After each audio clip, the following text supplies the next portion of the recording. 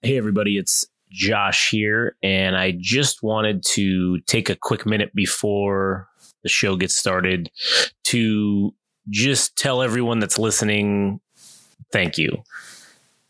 Any way, in any manner in which you consume this, whether it's downloading, listening on YouTube, liking our Instagram posts, following us on there, going to the website and clicking it, however that mechanism is that you choose to consume the content that we produce, I just wanted to say thanks. And on behalf of myself, obviously, and everyone here at Game Rage, we all thank you, because knowing that you're out there and you're listening, and if we can just entertain one person, then really that makes all the blood, sweat, tears, everything we put into this worth it. And I know I'm sounding like a martyr right now, but I just wanted to show our appreciation, I suppose. And also to, just remind everyone to follow us on Instagram and TikTok at Game Rage Magazine, and to follow us on Twitter and X or /X at Game Rage Mag, and to also visit our website, www.gameragemagazine.com. And again, thank you from everyone here and myself at Game Rage. From the bottom of our hearts, we thank you for listening.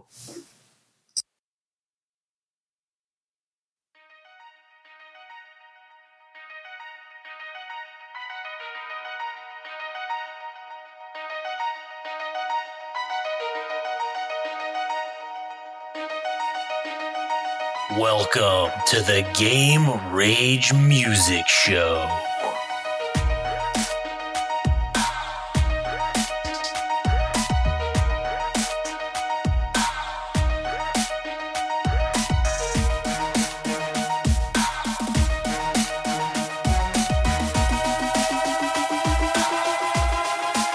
All right, there we are. All right, now we're good.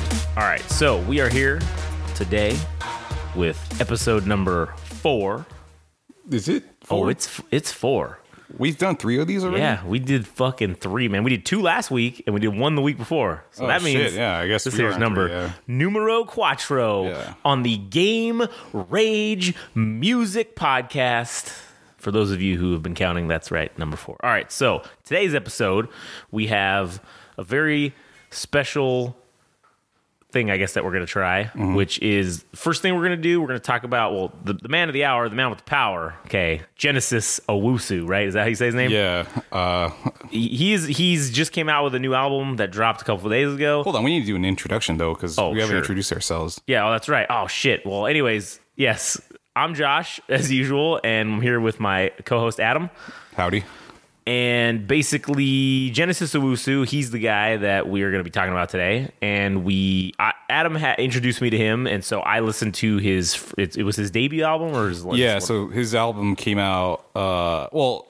If I had to give a bit of context of how I came across this artist, so I got like one of those recommendations on Spotify, I believe. You know what? I'm not really sure where the origin started.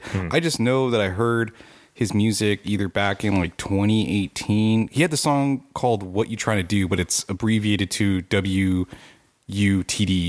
And is that? I think that's what the title of the song is called. Shit, man, I drawn a blank. But anyways, makes sense. So the song, I heard that, and then there was a period of time where I think he was just releasing singles or EPs, and then it wasn't until 2020, like during the pandemic, he released a few more singles, and like his whole gimmick changed. If you go through his like discography, you'll notice he had this getup, like hot. It was a hot pink silk shirt with like yellow bell bottom silk pants, and to see him go from that to the moniker that he used within Smiling with No Teeth was like, I'm like, oh my god, dude, just the images alone, I'm like, what the fuck is going on with this guy? Like, I've never seen him like this. And it felt like something was happening, like something special was happening back then, just from the fucking cover art. And sometime later in 2020, I think it was like October or November, maybe it wasn't even September, that he released The Other Black Dog. And that was a song I was like, oh shit, this is really good. But hold your thoughts on that. I will. Yeah. I will. But that was like my personal favorite track. And then the music video came out shortly. And then sometime in 2021, the album was released and it was met with critical acclaim. It was received so well by the Australian I guess media or critics or the publications that he ended up winning like 2 ARIA awards, which is like the equivalent of the Grammys here. It's like an Australian Grammy? Yeah, it's like an Australian Grammy. So you got Artist of the Year and you got Album of the Year. Oh, shit. My bad. Fuck, damn it. Now I should have to open into the jar of fucking up on the internet. Anyways, all right, go ahead. Yeah, so he also made his television debut on Stephen Colbert, I think in 2022. So that was his first U.S. appearance. Like debut, yeah, as far as television goes. But, dude, I'm telling you, man, back in like 2020 when he started doing that gimmick, which he calls like the Black Dog. Yeah. Yeah, I was like, this is it, man. This is the birth of a fucking, like, somebody that was already a good artist, or right. This is how you go from good to fucking great, like with a gimmick, like a really awesome gimmick. It's like wrestling, dude. Yeah, it is. You know what's funny? Okay, so we'll talk about obviously when we talk about the album here, but that Black Dog thing, man, I could tell that was a not knowing anything about him previously. Yeah, I was like, oh man, this is a fucking thing with this guy. This is his persona, is whatever this Black Dog thing is, or Black Dogs or whatever. He's all about that. But anyways, so what we're gonna do today is we're gonna just talk about real quick his previous album, because I listened to it because I had never heard it. We're gonna go through each song and just kind of give our thoughts about what not, how we felt about it, and then we're gonna listen to kind of together. We're gonna listen to the newest album that just dropped. So if you are interested and you want to hear it with us when we get to that point of the podcast, I will say, all right, cool, we're gonna play this song number 1. Here's the name of it, and then what we'll do is we'll pause the recording on our end. So then it's basically just gonna be immediately pick back up from when we pause it and say, all right, we're going to listen to it. And then it'll immediately pick up and say, all right, well, now we're here talking about this song. And you can pause the podcast when we say to pause it and then listen to the song and then hear our thoughts immediately about it, right? Yeah. So real quickly, I wanted to correct myself. So the song that kicked me off with Genesis Owusu was a song called With the Team, which came out before What You Trying to Do. But this is what the motherfucker looked like before. He looked like Rick James, dude. Yeah, he did. He does actually look straight up like Rick James. I was like, shit, did he play in that skit with on Chappelle's Show back in the day? Yeah, dude. So like to go from that to what he's doing now is just crazy. So like it is crazy. All right, so yeah, that is crazy to see that. So all right, so let's talk about his first album here, the Smilin' with No Teeth. All right, and that is a much different picture on the cover art of this than it is from the one you just showed me, right? Yeah. And just to give you a brief so these were like the first images. Like this was one of the first singles, I think, that was really, the bandage look right. Yeah. And then he changes it to, this was like a B-side song, but like again sticking with the bandage look. But I'm like, this is interesting. I don't know what this fuck this is. It looks like he's going for some kind of, I don't know, what is that? The Count of Monte Cristo kind of fucking look or whatever with that. But then but in this one now, with the way he did it on this album, Smiling with No Teeth, which is him like, I don't know if you can see fucking bedazzled out. Yeah, but he's like blinged out, and then but the mask is, it's more of almost a mask instead of just like a bandage, but it's like, it's kind of like a Mankind kind of thing. And I'm like, I like that. I thought that was kind of cool. Yeah. So anyways. What were your impressions of it doesn't matter where you go with this. Yeah. So what were your first impressions of like the album? Well, so in general, my first impression, I did start to see the first, I don't know, so maybe like the first six or seven songs, because there's, what is there, like 15, I think, on here? Yeah, there's quite a bit. There's 15 songs. So the first half of the album, there were a couple songs that stood out in terms of the sound of the songs, but then after that, once you got past, I think the Black Dog or the other Black Dog or one of the other ones, they all kind of started to sound a little bit derivative of each other, and they started to sound a little bit the same in terms of the type of, I guess, the beats or whatever you want to say that are in the background. It was that very funkadelic, funkalicious.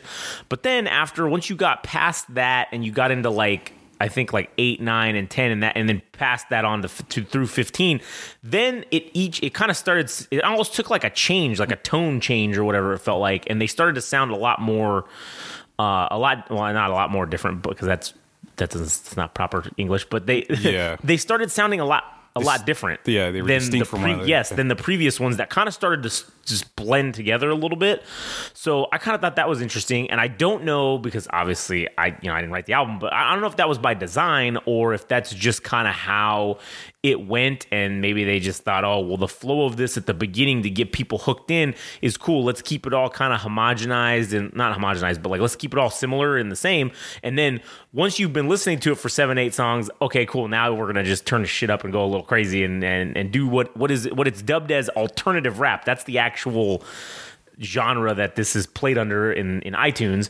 And to me, that is like the perfect example, or that's a perfect classification for it, because it's very much rap, but it is very much, it's not rap. It's very alternative, I guess. Yeah, that was the thing that drew me in towards the singles leading up to the album. Was I'm like, this is rap, but this is weird. Like, but it's not. Yeah, it's hard to explain. But to me, alternative rap is a good description for now at this point. So anyways, go ahead. Is there any other like general thoughts that you had for the album itself, or do you want to get into the tracks specifically? Yeah, I wrote down some stuff, and I didn't write down a lot for every single. There was one song in particular that I really do want to talk about, because I thought it was. I don't know if you got the same vibes that I got from this fucking song, but I think it's track number 4. But anyways, so we'll just start off with number 1 is called "On the Move."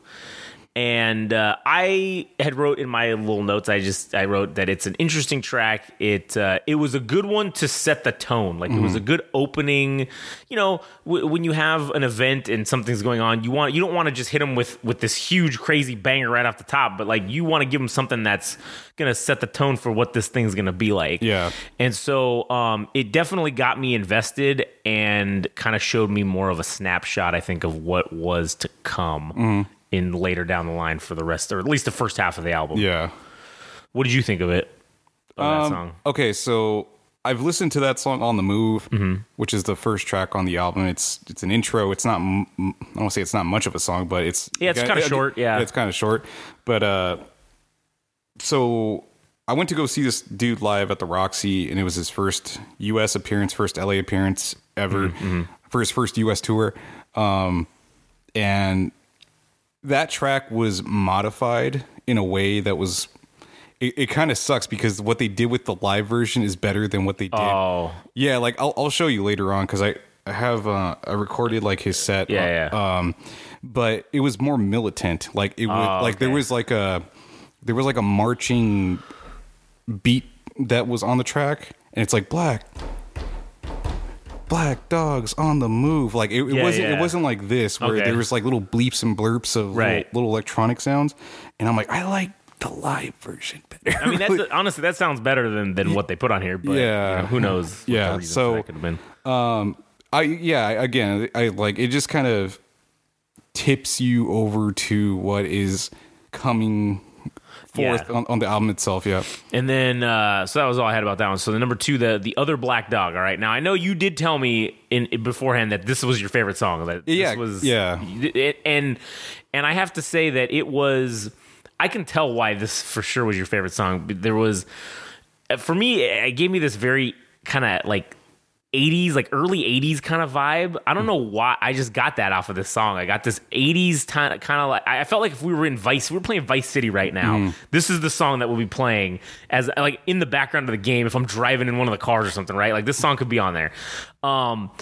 And then that whatever that thing is, I don't know what it's called musically, but that or whatever he was doing. Oh, like the that like in native, the background kind of. I don't know what you call it. I don't know what it's called, but that was fucking catchy as shit. That got me hooked. I was like, ooh man, I like that.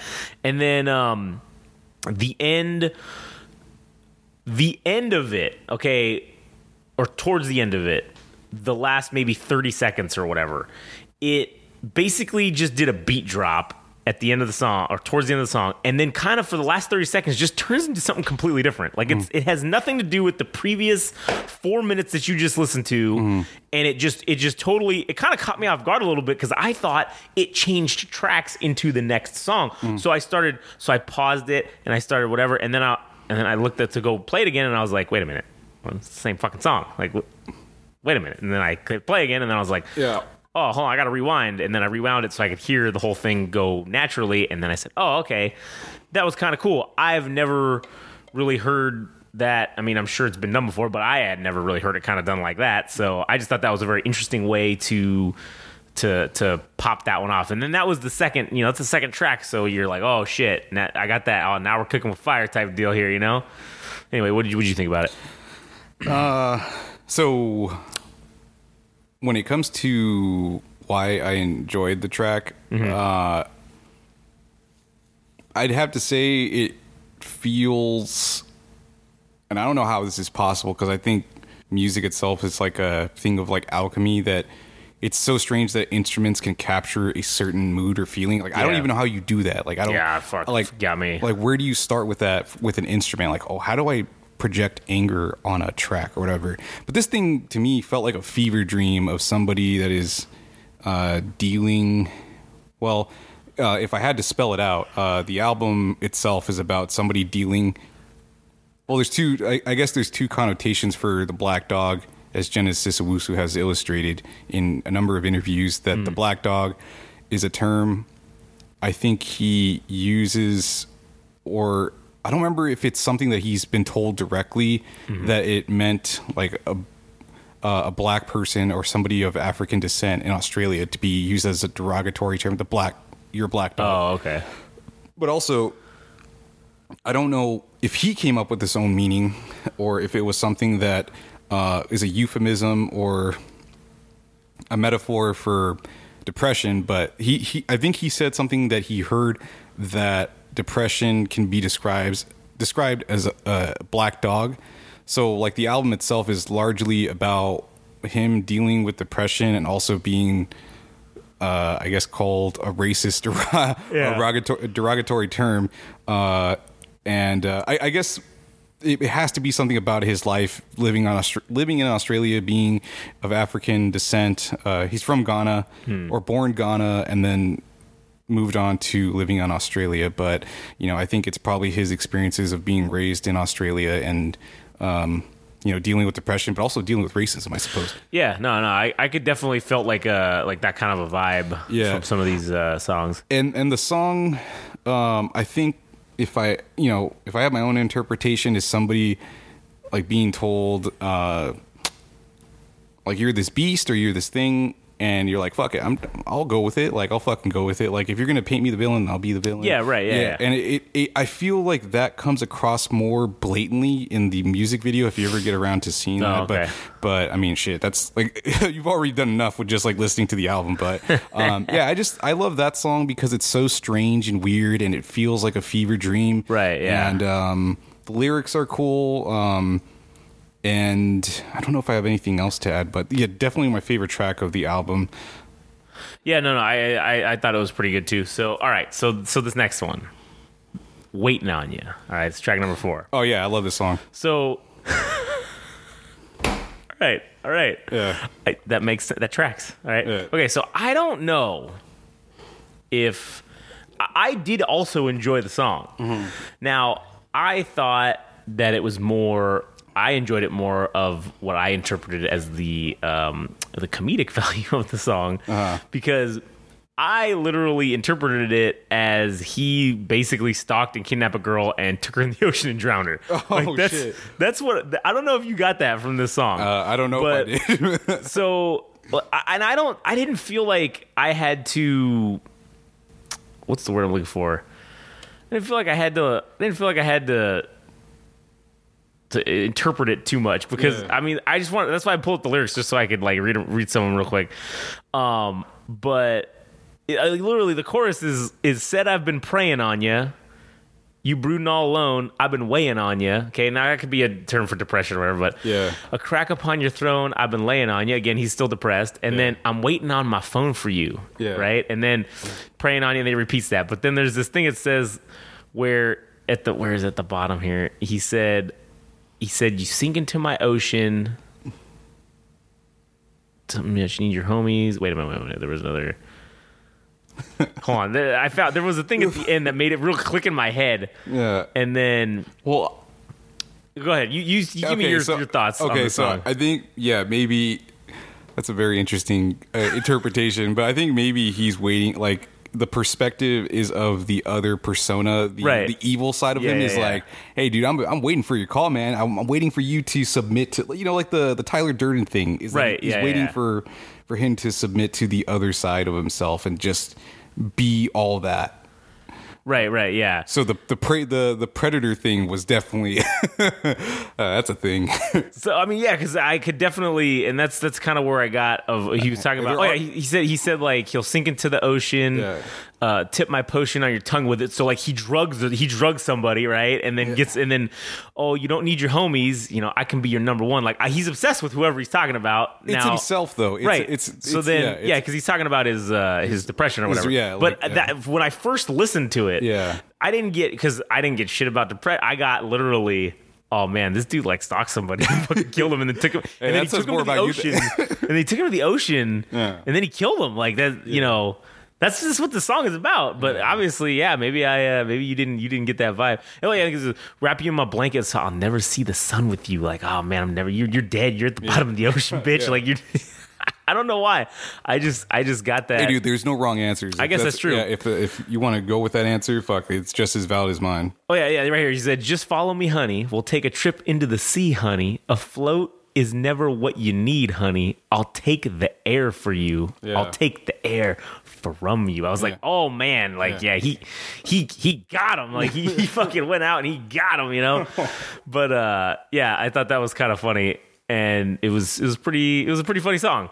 And it was good though too. Other than that, the meaning behind it, I thought it had a very I don't know, it was kind of like funkadelic, I guess was kind of the term maybe. Yeah, I don't know how there's a funky element to there's like a weird reggae tone to some of these too a little bit, like I kind of get, or like I don't know, just some kind of weird like 70s funkiness, I guess. I don't know. That track is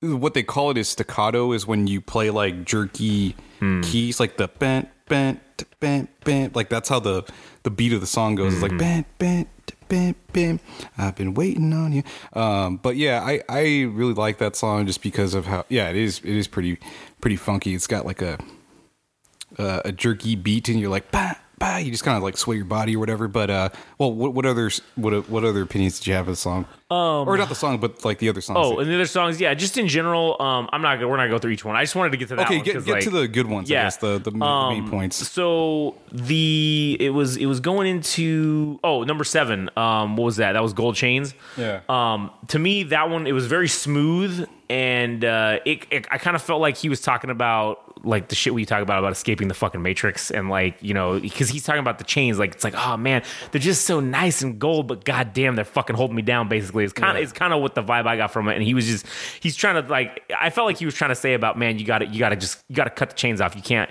Yeah, the gold chains are nice and they look cool, but like, they're your source of bondage because you're then beholden to these things that cost all this money or whatever. You know what I'm saying? Like, and then like gold chains themselves, like that's not something you want to lose. Like, when you lose those things, you're like, oh fuck, like your whole.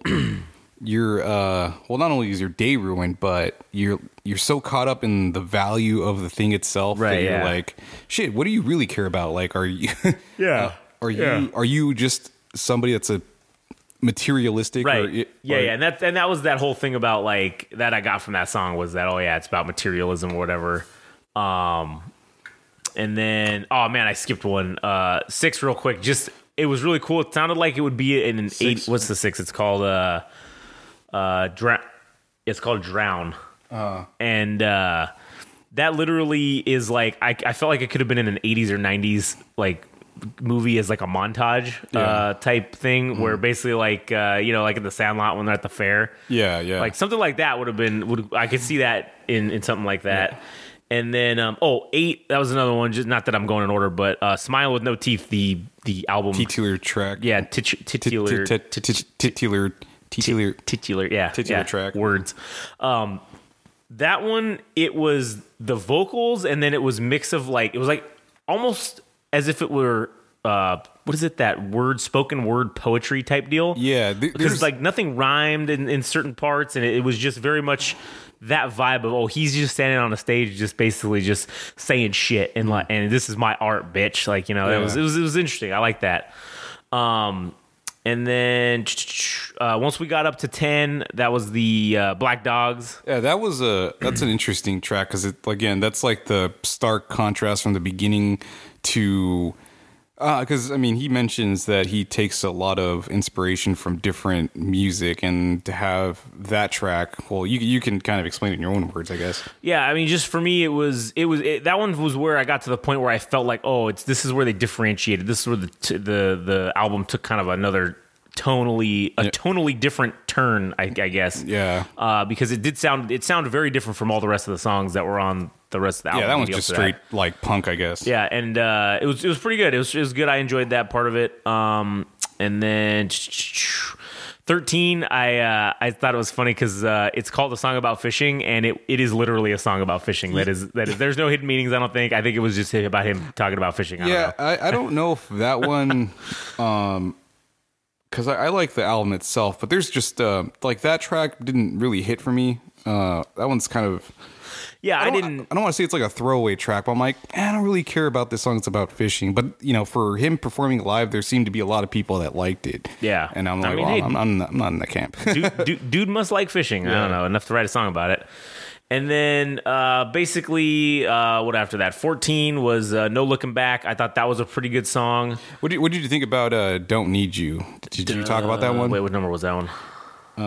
Don't Need You. Let's see. Oh, was that 5? Oh, yeah, I skipped that one.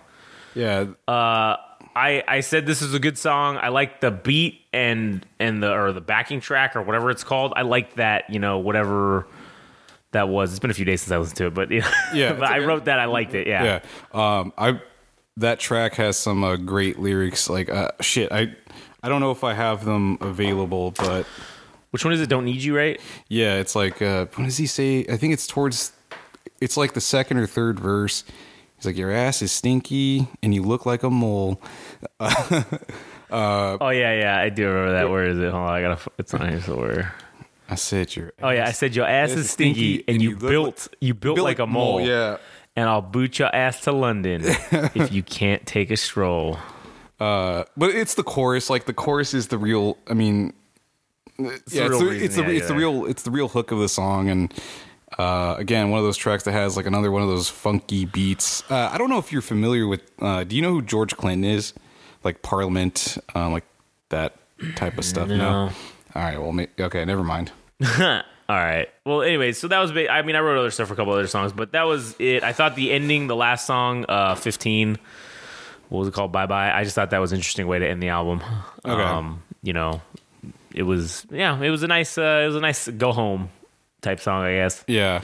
But overall I definitely like the this type of whatever this is, alternative rap, I guess. I definitely like this. I don't know if there's anyone else out there that I've really heard that's like this. Yeah. And that's kind of maybe where, like we've talked about in the past, how I think that could be a reason why you like these things, or I like these things. It's like, well, shit, even if it's objectively not that good, I wouldn't really know, because then it's, well, shit, I haven't really heard anything like this before. So maybe it is bad, maybe it is terrible, but because there's nothing else like it to compare it to, I don't know, I think it's kind of good. Like, I enjoy it. And again, obviously music is very subjective, but yeah, I just kind of think that's part of the charm to it, of setting yourself apart from everybody else, instead of being the cookie cutter artist that has, same songs that all fucking are the same as everybody else is doing. Like, at least he did something different, I guess, I think for me, it's that he took rap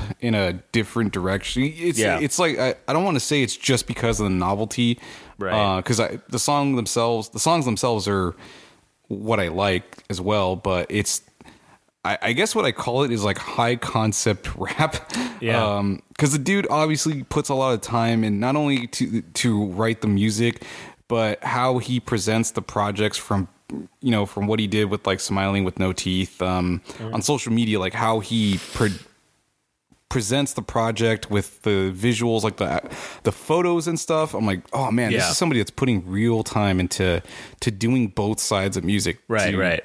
To not only just the audio but the visual side, because I think that's where some people don't hit the home run a little bit. Yeah, they don't hit the home run, because I understand, dude. Like, for artists, it's a lot of work to not only rehearse songs, write them, and do all that shit, and then eventually record them.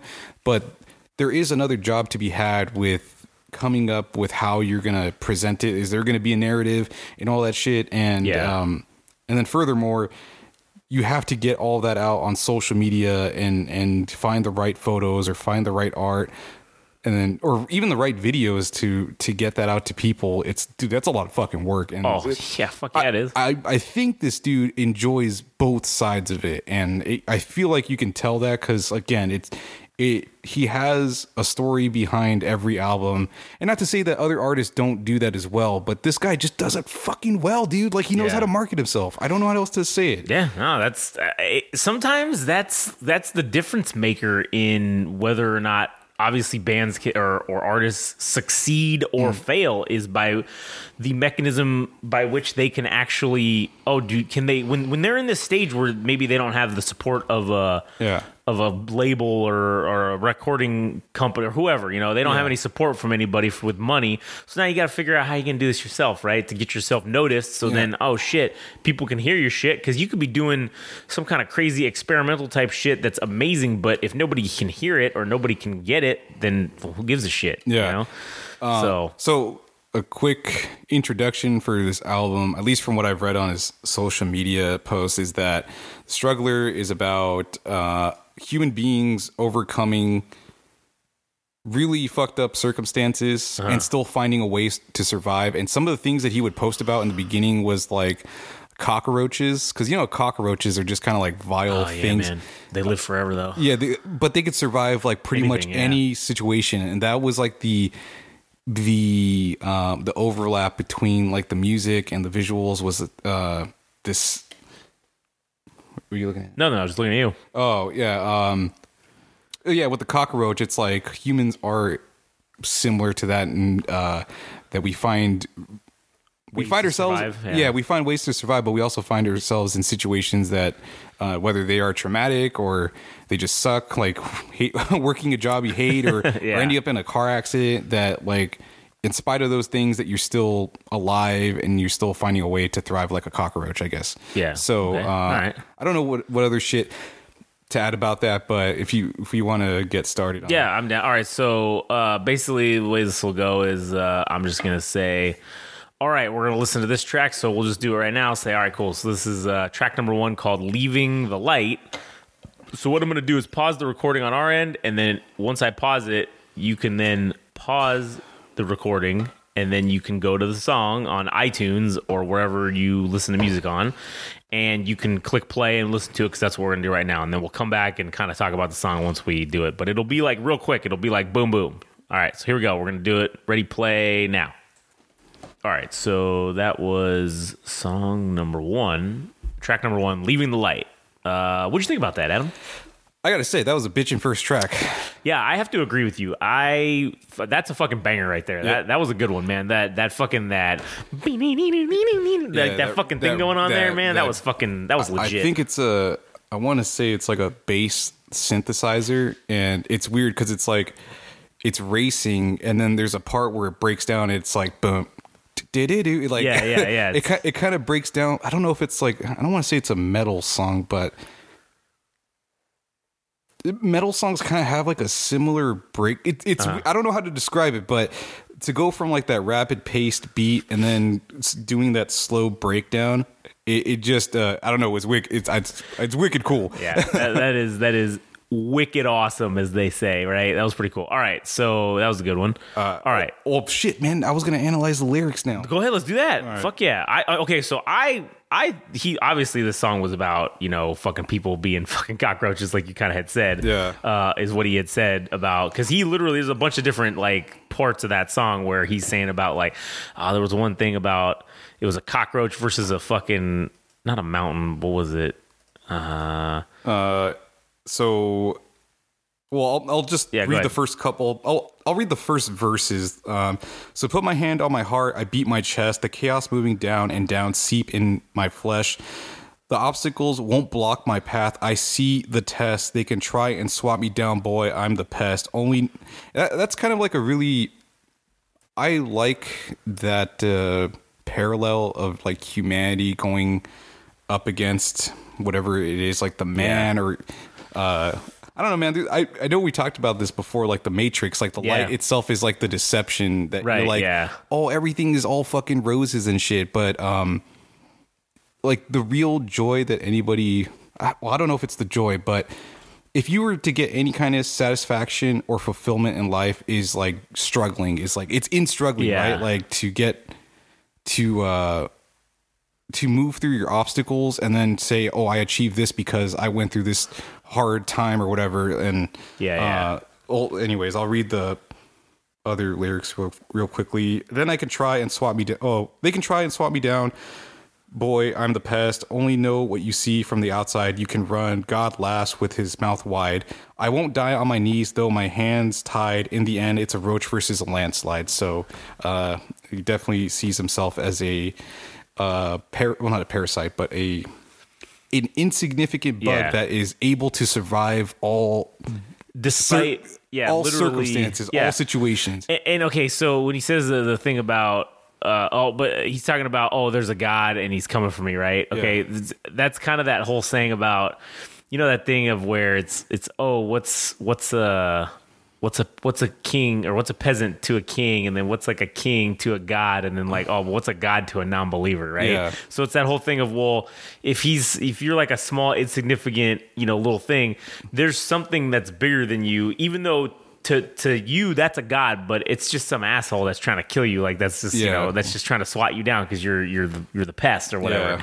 And it's interesting to see him compare himself to that and then say, I do like that line about in the end it's a roach versus a landslide. That's pretty fucking sweet. That's a good line. I don't know if I had anything else to add about the lyrics, because I think the general first verses kind of spell out the entirety, the whole thing for the song. Yeah, but I do like the whole thing with the roaches and shit. It's a very cool concept. It is. I agree. All right, so now we're gonna listen to track number 2. It's it's called The Roach. That's the name of the song. So all right, so we're gonna pause it. We haven't just this is all a blind listen to. Like we haven't listened. Oh, that's true. Yeah, we didn't really. I haven't listened to this. Adam hasn't listened to it. This is the new album. Neither of us have heard it. So this is we're just listening and reacting. So all right, we're gonna hit play on the Roach in 3, 2, 1, go.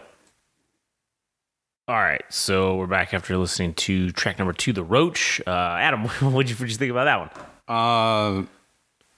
Definitely a contrast in sound to go with like the heavy bass. Yeah, from the heavy bass synthesizer song to more of like a guitar driven one was. I think it was like a cool juxtaposition to have that, and it seems like it's.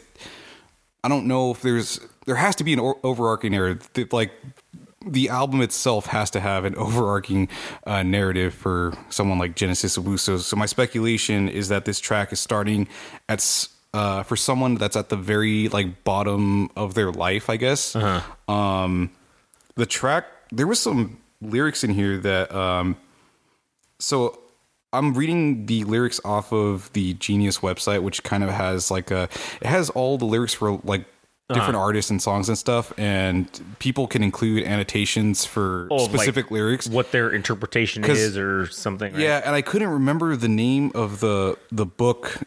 Oh yeah, or the story. It's you want to know what it is? Because I looked it all up because I didn't know who the fuck Gregor Samsa was. So. Yeah, I'm like, I've heard this story before because there's this story about somebody that ends up turning into a cockroach, but and his family's like trying to kill him because he is a cockroach or whatever. Yeah. But before his life, like he was a freeloader or something like that. I remember the story vaguely, but he brought up that story, and it comes from this book called, I think it's either a book or a story called the Metamorphosis. Yeah, it's a novella, so it's a short story, 70 pages. Yeah.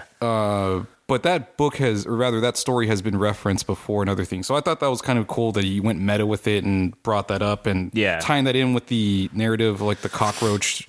And then there's this other thing. He says, I'm trying to break free with a penciled stanza. So are we human or are we dancer? And that's a song. I don't know if that's a direct reference to this song from the Killers called Human. because there's a line in it. The chorus is like, "Are we human or are we dancer?" But I was like, oh, maybe he's referencing that. But anyways, I really enjoyed the song. Just to highlight back to your juxtaposition of the heavy bass synth or whatever of the first one, and then this one, it was a very much kind of the opposite, where that one was kind of boom, like it was more low tones. This was a lot of wah-wahs and like high tones and like you know, stuff like that, which was really cool to go from hearing that not darker, I guess it's not true, but like lower terms or lower tones, I mean, to then now these are more of a higher tone song. And the energy changed. It went from like chaotic or frenetic to a little bit more... It was more tempered or tempoed or whatever. Yeah, it's like more solemn. Yeah. So, I don't know. I thought that was cool. And the consistent like mood of the album so far has been melancholic, like just weird energy. Weirdly melancholic. So I mean, listen, so far I like it because that was one of the things that I was interested to see going to hear the last album to saying, okay, that's fucking cool. You did something weird and different, right? What are you going to follow that up with? And so far, I have to say, now maybe I'm blowing my load a little early here, but I have to say, so far, I think I'm gonna like this album better than the last one. I think my not fandom or whatever, but my interest so far has definitely gone up. Like, oh, cool. Like, I already liked that first thing he did. Now I'm just, oh shit. And maybe this has to do with him. Now this is his second album, so now he's maybe figuring out stuff a little more in his sound or however he wants to do things or whatever the tone is of this album. I mean, I think it's definitely continuing the narrative that he's definitely still struggling with depression and just the human experience in general. So, for sure, definitely. But in terms of just the actual music itself, I mean, so far I think he's kind of continuing on the same path, but it's still different enough to where it's not. I don't feel like I'm listening to the last album. You know what I'm saying? Yeah, definitely. So, all right, let's get the third one. Cool. All right, the third one called "The Old Man." So here we go. We're gonna pause it right now.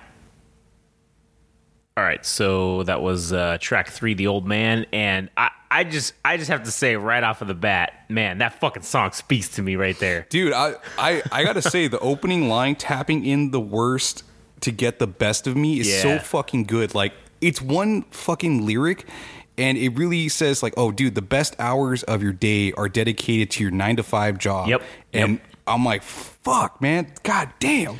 And then that thing that he says, he literally says that thing we were just talking about. Oh, what's a roach to a god? Or whatever. He says that, right? Yeah, that's fucking cool as shit. And then when he's like, just in this thing, okay, there's an old man waiting in the sky just to fuck my life, up. It's like he's talking about, man, I just want to escape this shit, but then he's like, god damn, but there's probably just some fucking nameless or faceless old dude up there, Sky Daddy up there waiting to just fuck my shit up for no fucking reason. And so what's the point of all this? Because that's what he's saying. I don't get it. Like, I don't fucking get it. What's up with that? But now I don't care about it because fuck it. Like, but now, like, you're defying you're trying to exceed your role as just being this roach, because now you're a threat to like the thing itself, right? Now you're a threat to the system. Like, something that's supposed to be so insignificant is now combating against the machine, or right? Yeah, and then that section when he's talking about your master is a system. Oh my god, I love the whole outro thing. Your master is a system. Your master is a suit. Your master is it's true, dude. It is, man. It is so fucking true. The system, everything. The system. Going to school, get a job, do this, die. Right? That's the system. That's your master. And then your master is the suit that you wear every day to go do the bullshit work for these fucking other people or whatever the case is. And then obviously your master is the dollar, because that's what drives your motivation for continuing to put that suit on every day and to go fit and work within the system. And you hate every second of it. Yeah. And you fucking hate every fucking second of it. But it's all for you just to like sustain what your living situation is. Right. It's nothing. And to me, like when he says those 3 things, right, about what the master is, and then he says that line, the chaos that ensues. To me, that's on the inside. That's the chaos on the inside of you, of like, God, what the fuck? Like, you just want to get out of this, but you can't because you're so fucking stuck in it. Yeah. Man, that fucking song is goddamn. In spite of how awesome, well, this track is awesome. I think it's definitely on the like anthemic. Is that how you pronounce it? Anthemic, yeah. Anthemic side. Anthemic. Yeah, I think it's anthemic. Anthemic, yeah. It definitely, from the previous tracks, it feels more. Yeah, it does feel more on the anthemic side. Like, fuck my life, dude. Like, Yeah. I love that it has more of a grandiose sound than the previous two tracks. Yeah, definitely. It's definitely hitting, like, so far this album is hitting a lot of different points in terms of like the audio engineering. Right, yeah. And so far, the three songs have been different from each other in terms of that, and they haven't sounded kind of the same like before. I thought. So yeah, I felt that was fucking pretty. That was good. But the story still continues. Yeah, dude. yeah. Like, it's. I think it's. Yeah, dude. This. I'm.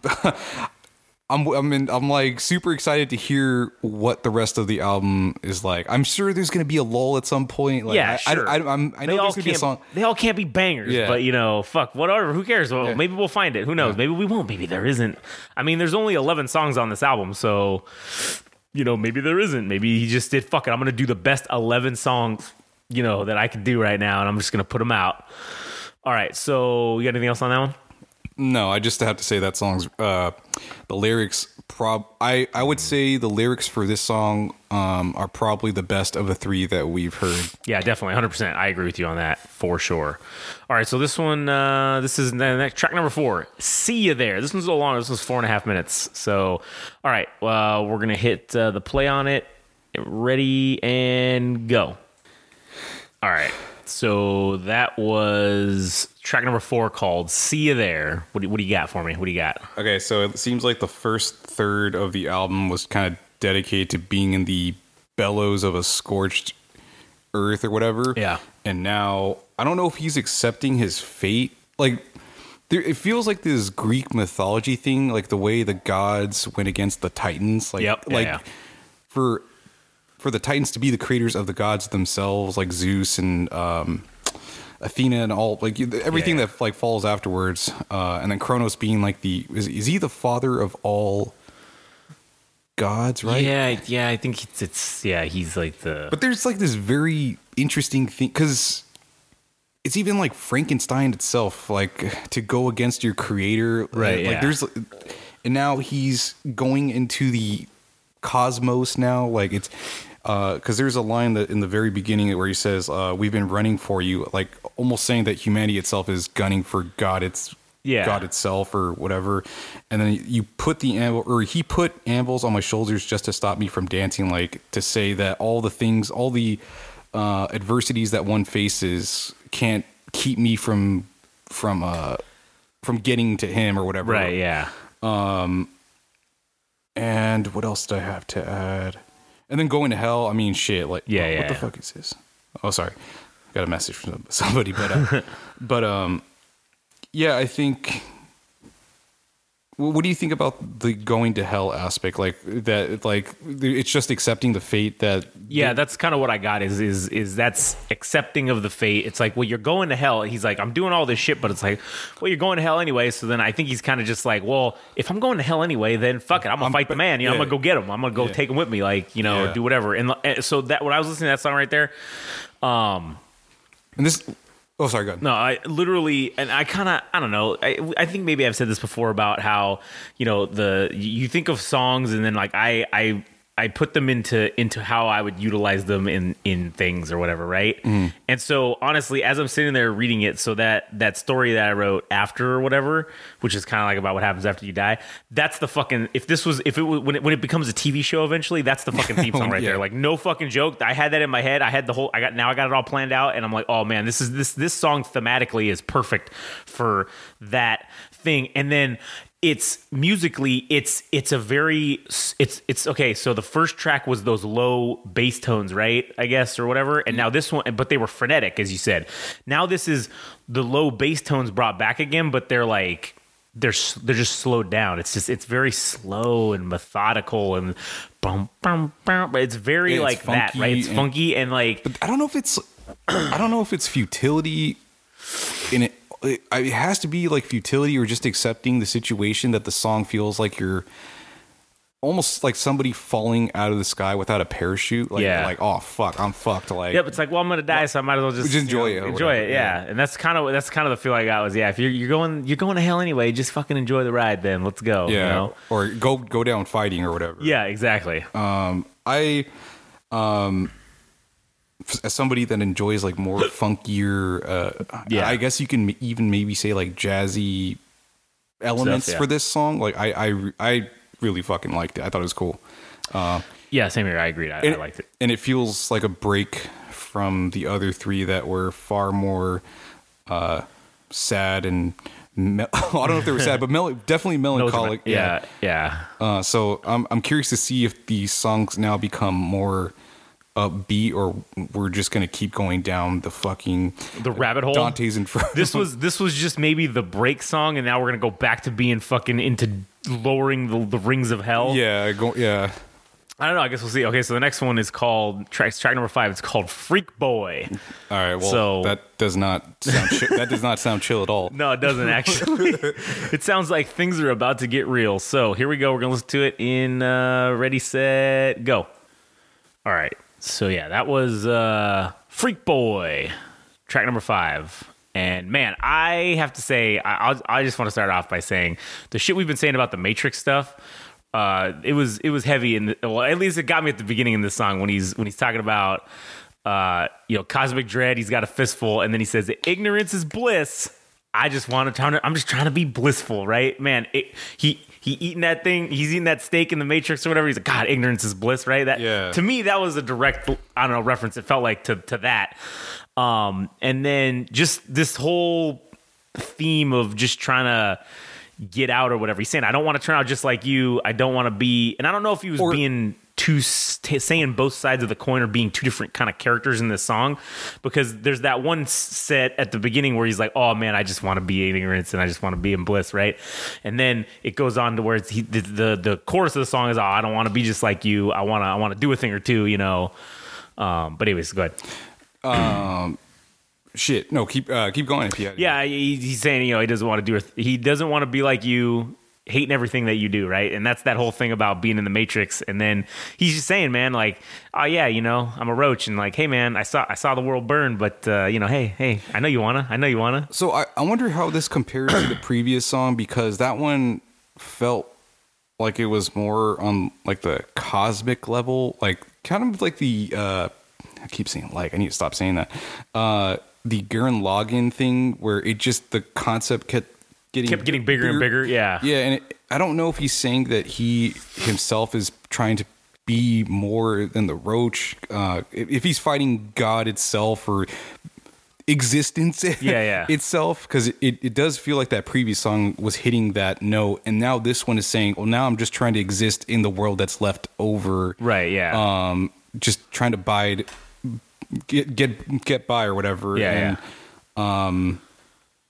you know what was funny? There was a line in here that he said, I know you freaky, but you got to keep your in your pants, right? But it didn't on the lyrics. If he said shit, it would have ended, like it would have started out or whatever. But it literally just says keep your in your pants. So like that's what he intended the lyric to be, I guess, right? So I have no idea what that means. I was just thinking, what did you think of that meant?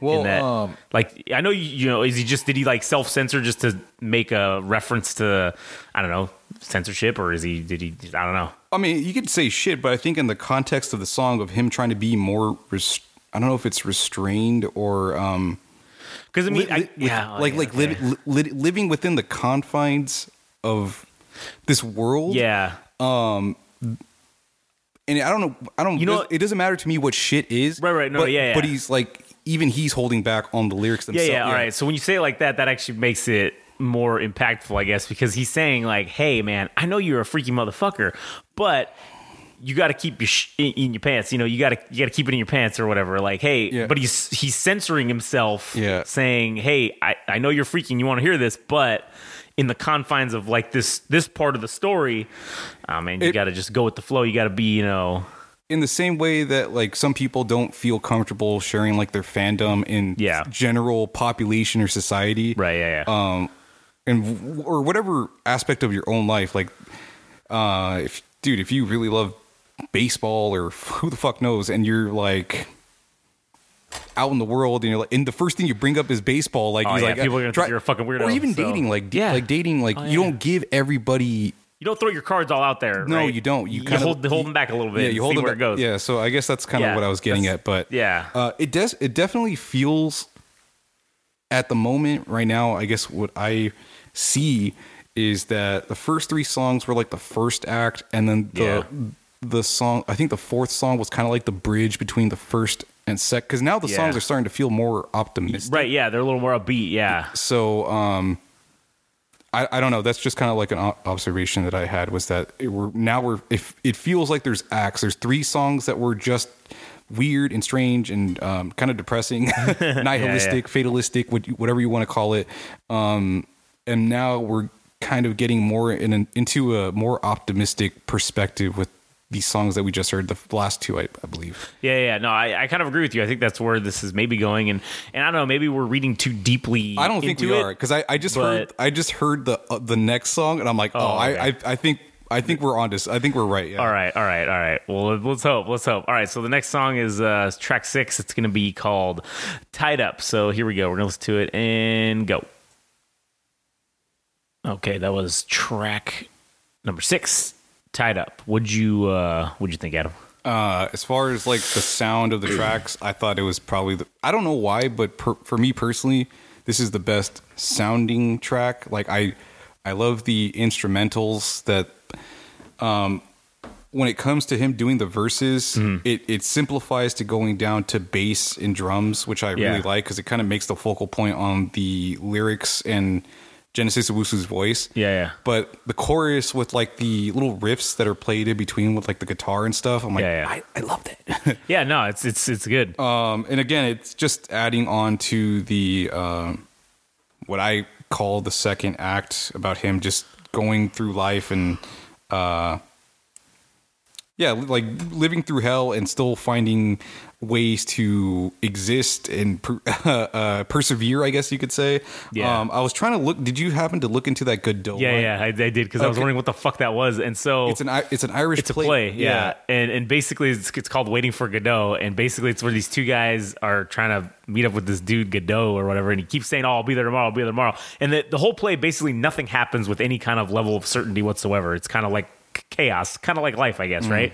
And I guess that's probably what it's commenting on. So so I don't know if I personally understand it, if he's saying that I'm waiting for somebody that's never going to come. Like, I shouldn't be waiting for somebody that's never going to come. Is that what that's kind of what I got? That's what I got from it. Yeah. Or I shouldn't hope for better days. Like, the better days should be what I'm making of like of life itself. Like making lemons out of the lemonade, or making lemonade out of lemons. Yeah, there you go. Yeah, man, if you could reverse some lemonade out of lemons, that'd be fucking, or turn lemonade back into lemons. Where was that line? Because I wanted to see what else was around there real quick, just because I can remember, because I was curious. Oh yeah, he says, because damn, what else can I do? But then he's like, yeah, I can wait here for Godot or pick up my legs and move. So he's like, yeah, basically, I could just sit here and wait around like an asshole and wait for better things to potentially come, wait for either better things or worse things or whatever. A savior. Someone to come save me, basically. Because originally we said that I originally thought that he was referring to what's her name, Gal Gadot, who was Wonder Woman. Like, I could wait for Gadot to come save me. Like, you could wait for Wonder Woman to come save you. I was like, shit. But I was like, wait a minute. That can't be it. That can't be what he's talking about. Yeah. Like, you know, but even if that was what he was talking about, that's still a great line. It's still, it kind of even means the same. It's like, you can wait around for Captain Save-A-Ho to come get you. Right. You know, it works either way. So. Yeah, it definitely does. But yeah, I'd have to say that this song, if you had to imagine which song would have the most commercial success, I think this one would be it. Again, it has to do with the instrumentals and the chorus itself. Yeah. Like, it's so gripping. Right. Whereas the other songs are more on like the philosophical. Not to say the instrumentals and everything else isn't great, but this song I think is the one that would capture people in mass, I guess. Right. Yeah. This is like the mainstream population would probably like. Yeah, like this is your go-to. This is your single. If you're going to try to get mainstream success, you put this one out. I mean, so far, who knows? There could be one later down the line that's better. But so far, I think this one is the one. Yeah, you put this as your single to play on the radio stations or whatever. Yeah, it's also the bass line. The bass line, the slap, like the hard beat. Like I got a thing for bass, so. Yeah, no, it does. It slaps, as the kids say. Yeah, it definitely slaps. It's good to go. All right, so that was number 6. So here we go with number 7. It's called "That's Life," and then in parentheses, "a swamp." So maybe my prediction is that it's a distinction between Frank Sinatra to add that little parentheses. Yeah, because there is a song from Frank Sinatra called That's Life. Yeah, and it's kind of, I don't know if it's a downtrodden song. So now do you think this is okay? So 1, 2, and 3 were the melancholy type act, right? Like 4 was the bridge between the two. Yeah. So first act is being in the dumps, and then second act is more optimistic. What are we on, 7? Well, this is 7. So this would be. So the last 3 tracks would be the third act, I guess. 8. Wait, no, that would be 4 songs. Yeah. Well, let's see how this one goes. Maybe we'll be able to put it together. All right, so here we go. We're gonna play it, and now. All right, so that was track 7. That's Life, a Swamp. What do you got for me, Adam? What'd you feel about that one? Oh shit! It's called That's Life, and then a swamp in parentheses. Okay, I don't know why I didn't remember that. I know you mentioned the parentheses thing, but I'm like, okay. So I think this particular song is about being in a toxic relationship. Yeah. Now that he has adjusted to living in a chaotic world, he's like, all right, well, let me try to relate to another human being. And now he's entered whatever the relationship, whether it's romantic or it's platonic or whatever. There is a lot of lines alluding to Christ. Yeah. Jesus. Yeah. As one would put it. Got a couple of those. I mean, there's a line about, where is it? Puncture me with holes, the boy becomes breeze. Yep. That's... I felt like... the way that Genius, the website, organizes it, it's part 1, which is like the more upbeat part of the section is the first part, and the second part is like the more melodic, slow, slowed down portion of the song. So I think the whole chorus of "Baby, It's Not About Me" is saying like you're projecting all your shit, all your insecurities, all your problems, or you're putting it on me, and I can't deal with that shit. So right, fuck off, like basically. Basically. And then the other part of the song is I mean, just basically what I said is that he's entered some kind of relationship, whether it's platonic or romantic or whatever it might be. This person turns out that doesn't have their shit together, I guess you could say, in so many words. And he's trying to help that person realize it, or he doesn't want to deal with other people's baggage, I guess you could say, as he alludes to in the song. I don't know if I have anything else to add, but it seems like he's now trying to connect with other people in the world. Yeah, no, I can agree with that interpretation. I think that's pretty much what the conclusion I came to, basically the same kind of thing. And I did like that, how like they broke it up on there. It's funny you say it in 2 parts, because to me that was 2 distinctly different songs almost. Mm-hmm. In terms, especially musically, they were very different. And it's interesting because that's the longest track on here. It's 5 minutes and 27 seconds. Yeah. And so he probably could have easily cut that into 2 songs, but especially with the beats or whatever being so different from each other, he could have made a whole nother song out of that. But I kind of think that as we're seeing the juxtaposition of things or whatever, that was clearly obviously very intentional. Yeah. To just say no, I'm gonna keep this as just make it one track, because it has to be, it's one story. Like, right. Yeah. It can be split into 2, but you might as well just make it one. It's and that's the thing, is you can tell. He said that's the first line he said on this album or whatever, when at the beginning, or not at the beginning of the album, but when iTunes is you click on it, it says Genesis Owusu says this is him telling a story. That's basically what it says, right? This album is him telling a story. Right. And so it's funny because it's almost like it's broken up into these little mini stories and each song is a little mini story. And so this one, it was, oh no, yeah, that's part of that story, right? And that's why it's 5 minutes long or whatever. And it's basically two different songs combined into one almost. So how many songs do we have left? So that was number 7. So we have 8, 9, 10, 11. Yeah, we have 4 more. Okay, so I have a feeling maybe the last one's probably going to be like, well, how long is that one? The last one's 4 minutes and 16 seconds. Oh, shit, never mind. I thought it was just going to be like an outro or something, but yeah. Okay, interesting. Yeah, no, it looks like these are all regular songs. Like, they're going to be legit songs for the rest of the time. So they're all... So we're on 8 now? Yeah, this will be number 8. This one's called Balthazar.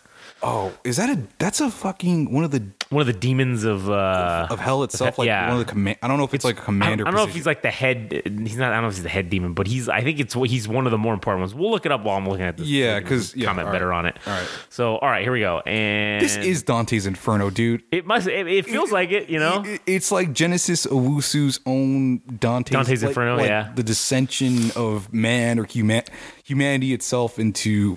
Well, a proverbial hell, which is Earth, which is this existence, yeah, and then trying to relate to other people. I don't know. That's also the hell is trying to relate to other people. Yeah, there's a hellscape. All right, we're gonna listen to it. Here we go. All right, in 3, 2, 1, go. Okay, so that was track 8, Balthazar. What were your impressions of that one? Dude, I have no idea what that song was about.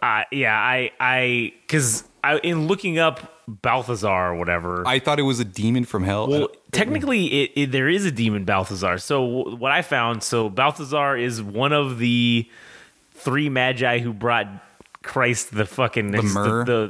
One of those gifts or whatever when he was born, right? That's in biblical lore. That's who he is. So I didn't even know that, but also it does say that he is regarded as a demon or whatever. And he's like, I don't know if he's a fallen something, but in Catholicism, Balthazar's a saint. So, I don't know. It's kind of weird. So I know the Pride Before the Fall. That's an actual. That's in one of I think it's in Ezekiel. I don't remember what it's in. Pride Before the Fall. Let me look it up real quick. Yeah, that is the Pride Before the Fall or whatever. That is a theme, but it's funny because. If maybe he's commenting Proverbs, on Proverbs 16:18. Pride goes before destruction and a haughty spirit. Pride goes before destruction, a haughty spirit before a fall. There's like many interpretations, but they're all more or less the same. So when you put that context into it, I kind of feel like that song is just about, oh man, like I'm gonna do what I do, right? Like, I mean, at the beginning he says, I won't wait my turn. This is the way I live is the way I burn, right? So the way, hey, if I'm going to hell for all this shit anyways, I'm gonna live it my way. Like I'm gonna do it what I want to do, you know? Do you think the alchemy is referring to like his personal experiences being a human, like what he's composed of is all the memories, all the experiences that he's had is like, if you don't like who I am as I am or what I've experienced, then you can go fuck yourself or whatever. Yeah, no, I mean that because I think you're right, because when he's saying in that part of the song, it wasn't for my alchemy, you'd burn me through, and you don't like my alchemy, well, I love you too. So it's like, oh, if it wasn't for me taking all my experiences, everything that's made up of me, and putting it out here on this thing, you wouldn't even like me. Yeah, like you wouldn't like me because obviously this is why you like me, is because you like my music or whatever the case is.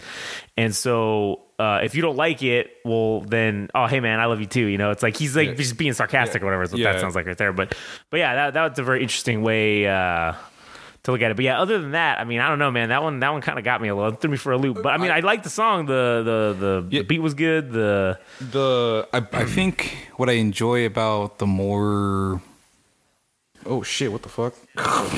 I think what I enjoy about the high energy songs is that there's like, I don't know if it's a bass or a guitar that has that heavy distortion, but it's something that was that like that kind of thing. Because there was, I think there was only one song that was like that with Smiling with No Teeth, that was just all like kind of punk driven or garage rock driven.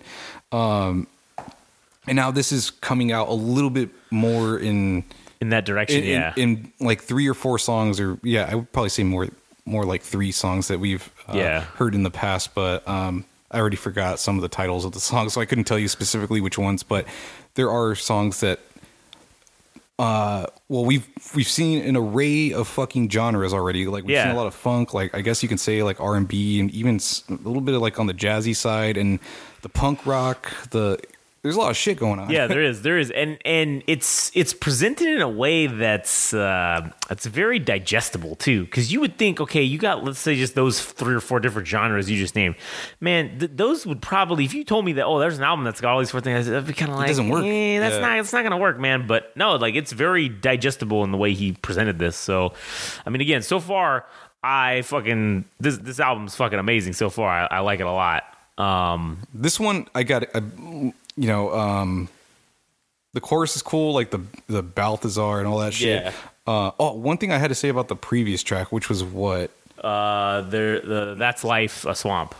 Maybe it was 2 tracks back. Yeah, it's too late to mention it, but I was gonna say I like the chorus on one of the songs, but I can't even remember the fucking title of it. But this one, I enjoyed it, but I don't know what it means in the overall scope of the story. Album. Like, I don't know what it means. Where it fits in, and maybe we have to see the rest of it or hear the rest of it to kind of figure out where that might fit in.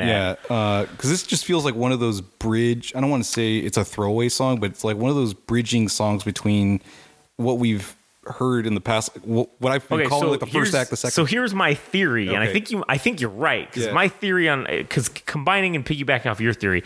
Okay, so 1, 2, and 3 were like kind of the melancholy type, the beginning of the story. It's kind of whatever, sadness type deal, anger, whatever. Okay, then 4 was the track that bridges that to the next one. Okay, 5, 6, and 7 were a lot more upbeat, right? 8 was this one. This is the bridge between whatever's next. So that's why I think this one kind of, we don't, who knows what this even means. You know what I'm saying? Then there is no need to have a bridge between 9, 10, and 11 because it's the end. Yeah. So if you were going to do each act of this story has 3 songs, and then there's 2 bridges in the middle of them to connect them. Then that's exactly how this could have been planned out. That's what it seemed like to me from the beginning. Because I was trying to figure out, why would you fucking choose 11 songs? Why would you put 11 songs? And if you're telling a story, to me, that's intentional. It's intentional what you're doing, because that's part of the story, right? It's not just you figuring like, oh, I randomly chose to put 11 songs on here. Like, nah, man, I feel like maybe I'm doing more conspiracy shit, but I just feel like there's got to be more to it, Yeah. But all right, so the next song is going to be called "Stay Blessed," and we're gonna play it right now in 3, 2, 1, go. Okay, so that was number 9, "Stay Blessed." That one, to me, that was a very punk rock kind of song, or very kind of... Yeah, dude, I think the thing I really enjoyed about it was, again,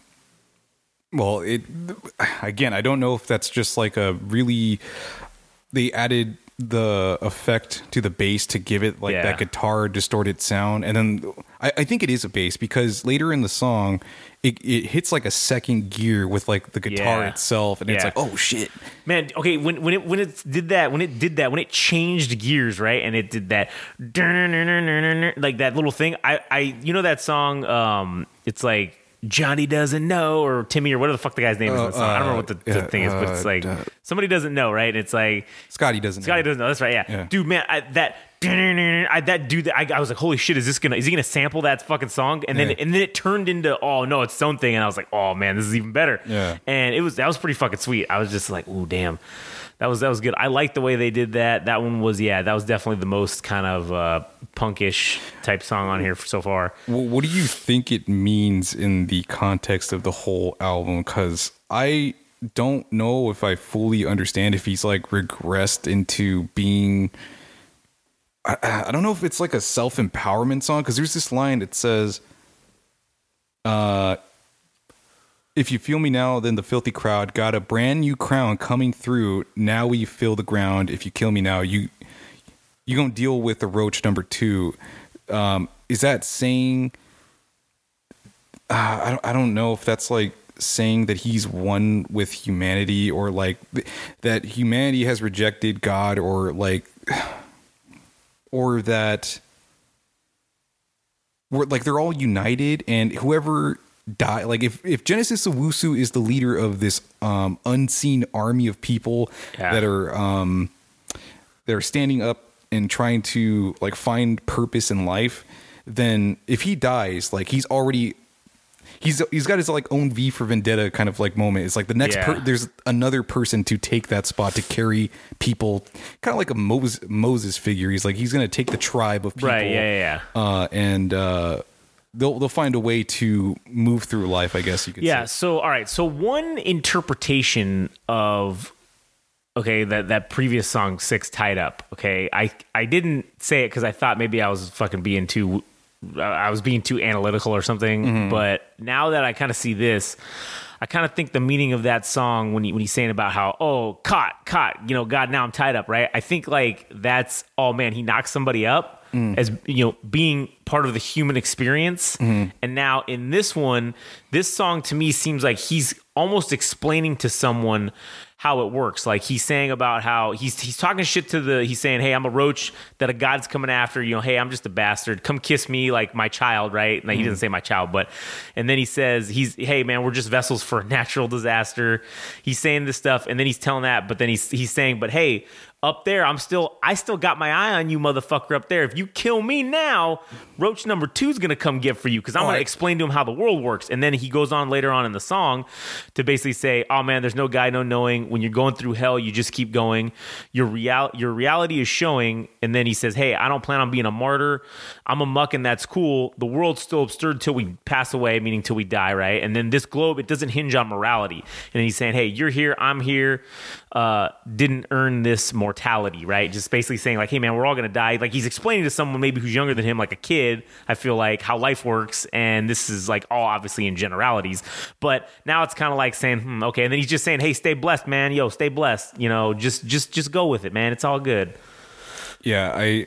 Again, this was just another one of those songs I don't know if I fully understand. Like you might be onto something because I kind of feel like that's that part of the story now. I didn't see that part where he has like a line of secession with a child or whatever. Yeah, I don't know if I missed that in the previous songs. If he mentioned that, well, no, he didn't specifically say that. But I'm saying in that Tied Up here, I'll go back to. We'll just go back because fuck it, this is our show. We do whatever the fuck we want. Yeah. So I'll go back to Tied Up real quick, and then so my inference of that was the meaning of what he was saying of the lyric when he was saying, when he says caught and I'm feeling tied up, trying to be a better man. Why would you try to be a better man? Well, because you're about to have a kid, right? Caught and I'm feeling fired up, hotter than a ceiling fan. Because he's like, fuck, man, I'm gonna have a kid, dude. I'm gonna be a father, bro. Like, he's excited about it. Now, maybe that's my experience of being a father, right? Maybe that's where I'm inferring that meaning from my own, experiences or whatever. But to me, that's kind of what that is. And then I don't know, when they say up here about, I'm bleeding from my legs, but it's all right today. Like, I'm bleeding. It's okay. I'm on my period. Like, or maybe not he's saying that, but it's like maybe the girl's telling him that or whatever. And then it's like, and then later on, that's when he's like, caught. Fuck, I got caught. Now I got, I got tied up now. So now I have a kid now, or I got her pregnant or whatever the case may be. That could be, this is that part of the story where, oh man, because this part, that middle part that we had talked about, that 5, 6, and 7 is more of an upbeat kind of thing. And it's like, oh shit, man. Like maybe you would think that'd be something that would get you down, but like, no, he's just like, oh man, all right, cool. This is the upbeat part because he says, I'm going to try to be a better man now. I'm going to try to do this, right? So then referring back to then this song of Stay Blessed, I feel like that's where it's like now it's him explaining to his kid, hey, this is how shit goes. And that's why he said that line about like, you're going to have to deal with number 2 because it ain't just me, motherfucker. There's this little bastard that I brought into the world too now that, you're going to have to deal with this fool if you fucking try to kill me. Yeah. I don't know. That's maybe, like I said, I could be reading too deeply into it. Yeah, I don't know. I'm not. I don't know. Does this guy have kids? Like, I don't know. Maybe he does. Who knows? Well, so, I guess you can even take it like in a broader sense that if he has, even though maybe the previous song had alluded to him not being, or I don't know, because what was the other song where he was saying that he didn't fuck with this other person because they were bringing extra baggage, and well, maybe he actually found somebody.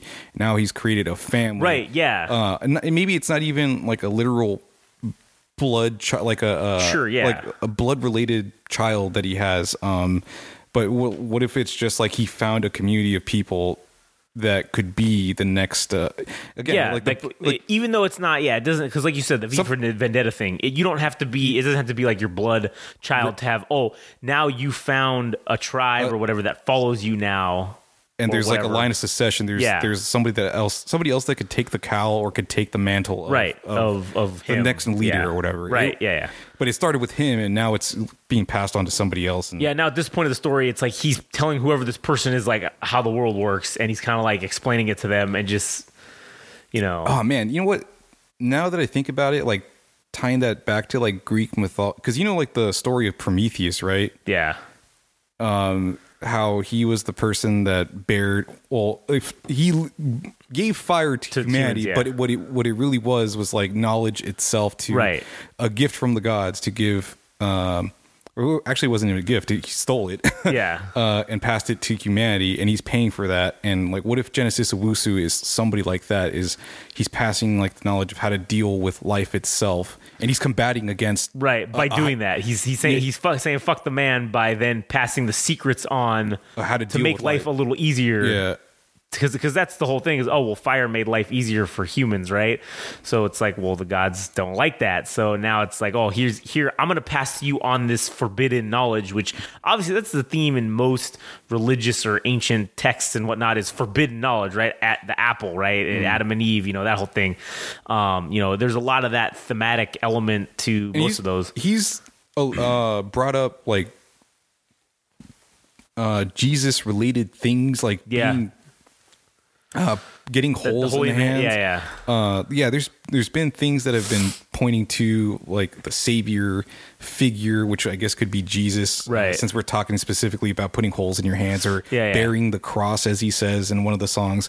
I think this, if I had to like find two generalizations to like summarize the album, is that I feel like this is kind of like a Dante's Inferno scenario for Genesis Owusu, but also like instructions of how to deal with life itself and a scorched. I guess he says scorched earth, but he means that like in a not a literal sense, but maybe in a literal sense in the future. But I guess those are like the two things I've kind of like taken away is. As much as any fucking artist says they're dealing with reality, and like the songs they make are like how they cope or whatever, how they cope or how they perceive reality. So, but this song again, I'm not entirely sure. I felt more sure about the other songs, but these ones, like the last two, I'm not entirely sure. But we gave it a shot. That's true. We did. We went down a rabbit hole with it. All right, now so we got 2 songs left. So let's see, maybe we can figure these out. All right, so it's this next track's number 10. What comes will come. Ooh, wait, hold up. I wanted to say, so it was cool to hear the like 70% of the song be like that punk or post-punk sound, and then having like that R&B section, like the break, the slow bridge. I'm like, that's cool. Like that shouldn't work, but it does. It does, yeah. And then that's the other thing too, man. Who would have thought of this? No one, obviously, because no one's really done that before. I feel like, or at least hasn't had any kind of hasn't been brought to my attention. So it's just like, damn, man, why didn't I think of this shit? Yeah. Probably because I'm not a fucking musical genius, so that's why. Me neither. All right, here we go. What comes will come. Track number 10. Here we go. We're gonna play it now. Exercise. That was track 10. What comes will come. So, what'd you think about this one? Again, no, nothing. You got nothing. As much as I think I could break down lyrics and shit, this one was kind of hard to pick apart. Although there are things that probably suggest what the meaning of the song is, like the paying the piper thing, or I'm Peter Pipe. I wonder if that's like, if it has to do, because the title of the song is What Come Will Come, like almost as if you're in a state of mind to say that everything that I've done in my life is gonna, whether I was a good or bad person, like everything that has coming to me is going to come to me. Right. Like, but I don't know what else that could mean. So, all right, yeah. So it's interesting you say that too, because like at the beginning and throughout there was that, it sounded like an organ almost, right? Yeah. Okay, so I think in this part of the story, he dies, all right? Or this is like his funeral or something, right? Okay. And so, or the character, maybe it's not him, but maybe someone dies, the right? persona, I yeah. feel like that's where it was going, right? Because then, because he says, make some noise for your mama's favorite agitator, right? So it's like, oh man, he's just saying, it's everybody saying, hey, all right, man, here he is, he's dead now, and then it says in here, oh, he's going down. So if you walk with me, then you walk with Satan, right? A wise man once said, nah, he didn't say nothing. It's like, nah, he didn't say anything. It's like some guy giving his eulogy. A wise man once said, nah, man, they didn't say shit. Oh, you know what? You might be right, because keep going. But anyways, then it goes on. So like in thinking about the previous song, so the previous song he passed his knowledge down, right? Now in this song he dies or whatever. Now he's gone, and maybe he died and came back, because there is a thing in here when he says, "Oh well, Satan saw me." He said, "Oh, get out of here! Like, what are you doing back here? Get out, you motherfucker! Get out of here! Like, go on, get like you know that's I don't know what." And then the Peter Piper thing. I was trying to Google that to figure out what the fuck that could mean, right? And so this thing came up called the Peter Piper principle, where basically it's this like fallacy or something that humans have, where if we see a name or something that's titled similar to something else, like we will get confused about who it is. And so if it's like if an author has a guy named Peter and a guy named Paul, we're going to probably confuse who the fuck they are. It's like some weird thing, right? So he's saying Peter Piper, and then I'm Peter Piper, Peter Pipe, Peter Piper, Peter Pipe. So is he alluding to, oh shit, man, maybe the wrong guy died right here. Maybe it was supposed to be some other guy, but then he got confused, or you know what I'm saying? Like the Peter Piper fallacy kicked in, and like, oh, someone else died in his place that was similar to him, but it wasn't, or something. I don't know. Maybe I'm reaching on that one, but I think you might have something about him dying or accepting his fate. Yeah, because the chorus saying, "You ever see the sun? You ever walk my way? I've never felt at home."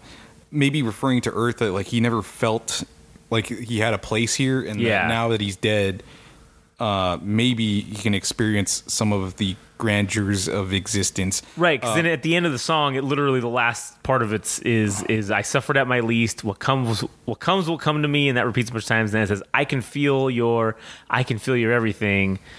I can feel you. Yeah. And so, it's like saying, what comes will come to me. Yeah, I can feel my everything. Like, oh man, I may have suffered here, but now I can feel it all. Now I can feel it all as I'm dead or whatever. Yeah, and even in the chorus, I never saw the sun. I never walked this way. I never. I never not this place. Let's see. I don't know if I have anything else to add. I do think he possibly, whatever character he created for this album is dead now, and this has to be him accepting the after, or transitioning to like whatever's next, I guess, right? Because if you are right about the previous song about passing knowledge, or if he has created a new person to lead his tribe or whatever you want to call it, then he can pass away. His existence is no longer necessary, because there is another roach in line to take take his throne, the throne or whatever you want to call it. Yeah. So it does seem like this is him in the afterlife, or he's transitioning or dying, whatever. Yeah. So okay. Yeah. All right. So cool. All right. So then the final track, 11, the final one, called "Stuck to the Fan." It's 4 minutes and 16 seconds. So let's see. Okay. It's I think it's the second longest track on here. All right. So we're gonna play it in 3, 2, 1, go. Track number 11, "Stuck to the Fan." I just found something. What'd you find? Okay, so I went on Urban Dictionary. Yeah. Well, I was trying to find anything that had to do with Timbo itself. Right? Yeah. Okay. So, because I was concerned, well, not concerned, but I was interested in the line where he says, "Stuck in limbo, singing Timbo while I timber to the floor." The T is capitalized. Is that a name? Well, anyways, a Timbo. So according to Urban Dictionary, a Timbo is a sexual position unparalleled in greatness. It occurs when a man is lying down on a bed and a woman mounts his member. So referring to his dick, I imagine. Yeah. She then places a firm grip on an above hanging ceiling. So that is mentioned in the song, the ceiling itself. She then places a firm grip on an above hanging ceiling fan. As the fan spins, the woman will spin also. She maintains intercourse while spinning. Holy shit, that is the great. Which causes extreme pleasure. So basically, yeah, she's sitting on your dick and spinning, literally. Like, yeah. So that sounds fucking amazing. All right. So it is funny that like he mentions that in the song directly about the fan ceiling or the ceiling fan. Yeah. Okay. So to me, this song was about, all right, this is it. He made it. He's dead. He died in the last song. That confirmed it for me. This song did. He's dead. Now he's in heaven, right? And or whatever the afterlife. Well, he says he's in limbo, right? Well, he's in limbo, but now he's in the afterlife somehow, whether it's heaven or whatever, or hell, because he does mention he's in hell still or whatever, and he does say he's in limbo. He says he was stuck in limbo. And then there was a line in here where he said, but he's always said, but you took me right back to the place that I know. Shit was stuck to the fan. It was stuck to the fan, right? So I feel like that was in the story, he was his guy or whoever, he got stuck to the fan. So maybe he just kept recycling in life or whatever and just kept spinning in the fan, right? That's like the like a cyclical. Yeah, it was all just, it just kept going in circles. It was all just circles. And now finally, this time that he died, finally I didn't have to restart back at the fucking beginning again. And now here I am in whatever this is, whether it be limbo, heaven, or hell. Here I am. I made it. I got off this. I'm no longer stuck to this fucking fan, and I'm back in the. It's like that scene from The Matrix when Agent Smith was just kind of, well, technically he was living in a loop because he existed in the Matrix itself. Yeah. And he's like, I hate this stench. I hate the smell of the thing itself. Yeah. And like, he needs to get free and get out. And I feel like that's kind of similar to the Genesis Owusu. For this song in particular, like, whatever he's been going on through life has been on a cycle, I guess. And this is the first time that he's passed away and gone somewhere else. Yeah, went somewhere different. Yeah. And so it's pretty interesting. And see, this is unrelated to the stuff, I guess, in general, but I would fucking love to talk to this dude, man. Not that it ever would probably happen, but god damn, I just feel like that would be a hell of an interesting conversation just to find out, hey, what did you mean by this? Or what tell us the story, right? Because that's what he did with this album. He said that he was telling a story. And okay, cool. Walk me through it. Like, walk me through that story. And sure, maybe there will be an interview where somebody will get to fucking talk to him and we'll find out. But I sure as hell would like to be the one to sit there and fucking ask him. Because all right, I have another theory. Yeah. So in the beginning of the album, I feel wherever he was, and it doesn't necessarily have to be a literal hell, like the 9 rings of hell, like the 9 circles of hell, I guess you could say. And maybe it's more in an abstract sense, but I feel like he worked his way up to limbo at least. Like he started from the lowest point, and now, because you notice how the song started off in like the worst situation. Yeah. Well, the first song was the intro, but like everything else after that was him starting off at the worst point of his life or whatever shit was going on. Yeah. And then he moved up from being pessimistic or nihilistic or fatalistic, one of those 3 things, or maybe all 3 things, and then being more optimistic. And now from going from hell, he worked his way up to limbo at least. Yeah. I could see that. That's pretty interesting. It's like, and going back to the cyclical thing, it's like, maybe he fucking has been cyclically living and dying and going to hell, and now finally, that's what this end of this last song is. I made it to limbo. Fuck yeah. Yeah. At least I'm not in hell. Yeah. This is better than fucking hell. So, damn, that's an interesting theory. That's a very interesting theory. And there was interesting lines, I think. Okay, so I hit my horns in my crown of thorns. Praise Lord. I don't know. I for whatever reason I was trying to think about that line about singing Whitney, if that's referring to Whitney Houston, because then he talks about drugs, and knowing that Whitney Houston died from overdosing, like if he's saying that Whitney Houston's in limbo, and that's what he's like. He's like, hey, there she, like I'm fucking like the songs that I'm singing, or the songs that Genesis Owusu is singing in his head is fucking Whitney Houston for whatever reason. Maybe because he saw her in limbo or some shit. I don't know. Maybe. Who knows?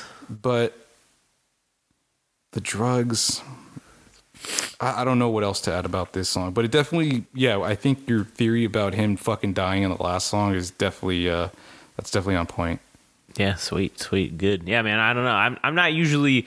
I don't know, when I listen to music and read into shit. It's hard. It's hard to sometimes interpret obviously what they meant. And we kind of talked about it a little before, maybe not on here, but other things in life about people doing interviews and stuff and saying and putting their interpretation on the artist, right? And I think you brought that up about how some people put when they're interviewing them, they put their interpretation of the song. Oh, so what did you mean when you said this? But then they say, well, this is what I thought you meant. So why did you mean it to mean what I said? And it's like, you could just be like, motherfucker, that's not what I meant, you know? So it's, I don't like to obviously put my own meanings on there. Neither do I. Like, but I would like to get to the heart of what it actually means. Like, cause, and especially with this guy in the way that, cause I'm a storyteller, right? I like telling stories too. And coming up with narratives and things like that. So to have him say, hey, from the beginning of this album is a story. It's a story in and of itself, right? And he's telling some story. I would love to know if I fucking got the story right out of it, or got parts of it right that were intended by the author, I guess, for lack of a better term. You know, just because that would just be interesting to know. Hey, man, did I pick up on shit? Because obviously, maybe there's some shit that he intended to be picked up on. Maybe there's shit that he was like, oh, let's see if any motherfuckers can interpret and see what I meant by this. So I don't know. It's interesting to note. What do you make of the second verse where he's talking about the drugs, about like, the smoke in my chest is not for me, and then he follows up with, I can fuck myself just fine. Is he saying like the body itself that he lived in was like, since he is a created thing, and like this whole thing has kind of been about rebelling against existence itself. Yeah. Is he saying like, oh, there's like this other thing about bodies being like a temple, like treating your body right. Is he saying F you to God or life itself by fucking up his own body? Or like, am I interpreting that wrong? No, I kind of see that. And I also kind of see part of, or a little more of also, because he says, oh, you know, or him basically saying, I don't have, like, talking about free will, I guess, is what I'm trying to say. Because he's saying, well, the smoke in my chest isn't for me, because I didn't fucking choose to do this. You were the one who made me do this, God, because I don't have free will. Your plan is everything, right? So I'm the one who's just, I'm not even smoking this shit. Yeah, I'm smoking it, but because you made me do it, all right? I could, and he's saying, like, listen, I could fuck myself up fine just for free. I don't need to fucking have you do it for me. And he can literally fuck himself up. Yeah, like, exactly. He can jack off. Yeah, like, right, yeah. So I don't know if I have anything else to add for like the lyrics, but I don't know. I thought it was okay. One thing I forgot to add about the previous song is that that organ sound. I love how like crunchy. Yeah. Like I don't know if I'm describing it right, but compared to how everything else kind of seemed like polished or whatever, and this organ, it was kind of like raw and crunchy. Raw. That's and crunchy. Yeah, crunchiness. It had like a dub. I don't know if you're familiar with like the dub genre. Like it's kind of like reggae, but there's like reverberation. So when you hear like a trumpet, the trumpet kind of like even the vocals like I think I've heard that before. Yeah. Okay. So you might be familiar with like dub if you've heard reggae. It's just got more reverb on it or whatever you want to call it. Yeah. Okay. But it is cool that he added like one other element of music or one other genre to kind of envelop this whole album with multiple genres. And I think this dude, if I had to speculate, this guy's gonna I think this album was like really awesome. And I think if somebody's gonna work with him, do you know who Damon Albarn is? Like the guy from the Blur and the Gorillaz, like the guy that made the Gorillaz. Oh yeah, okay, I know who he is. Okay, so this guy has been pretty much like since the beginning of like the Gorillaz, he's had a carousel of people that he's been working with, right? Yeah. Just hearing this album, I'm like, this guy, I think Genesis Owusu is going to be like the next person that Damon Albarn is going to work with for like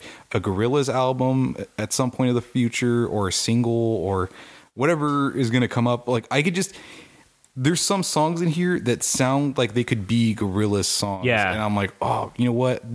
This feels like it's going to happen. Like I can already tell that this is going to be a thing. Not only because the guy is like he's a hot commodity right now, but I feel because in the musical sense, him and Damon Albarn are going to align and create something. So that's something I speculate for the future.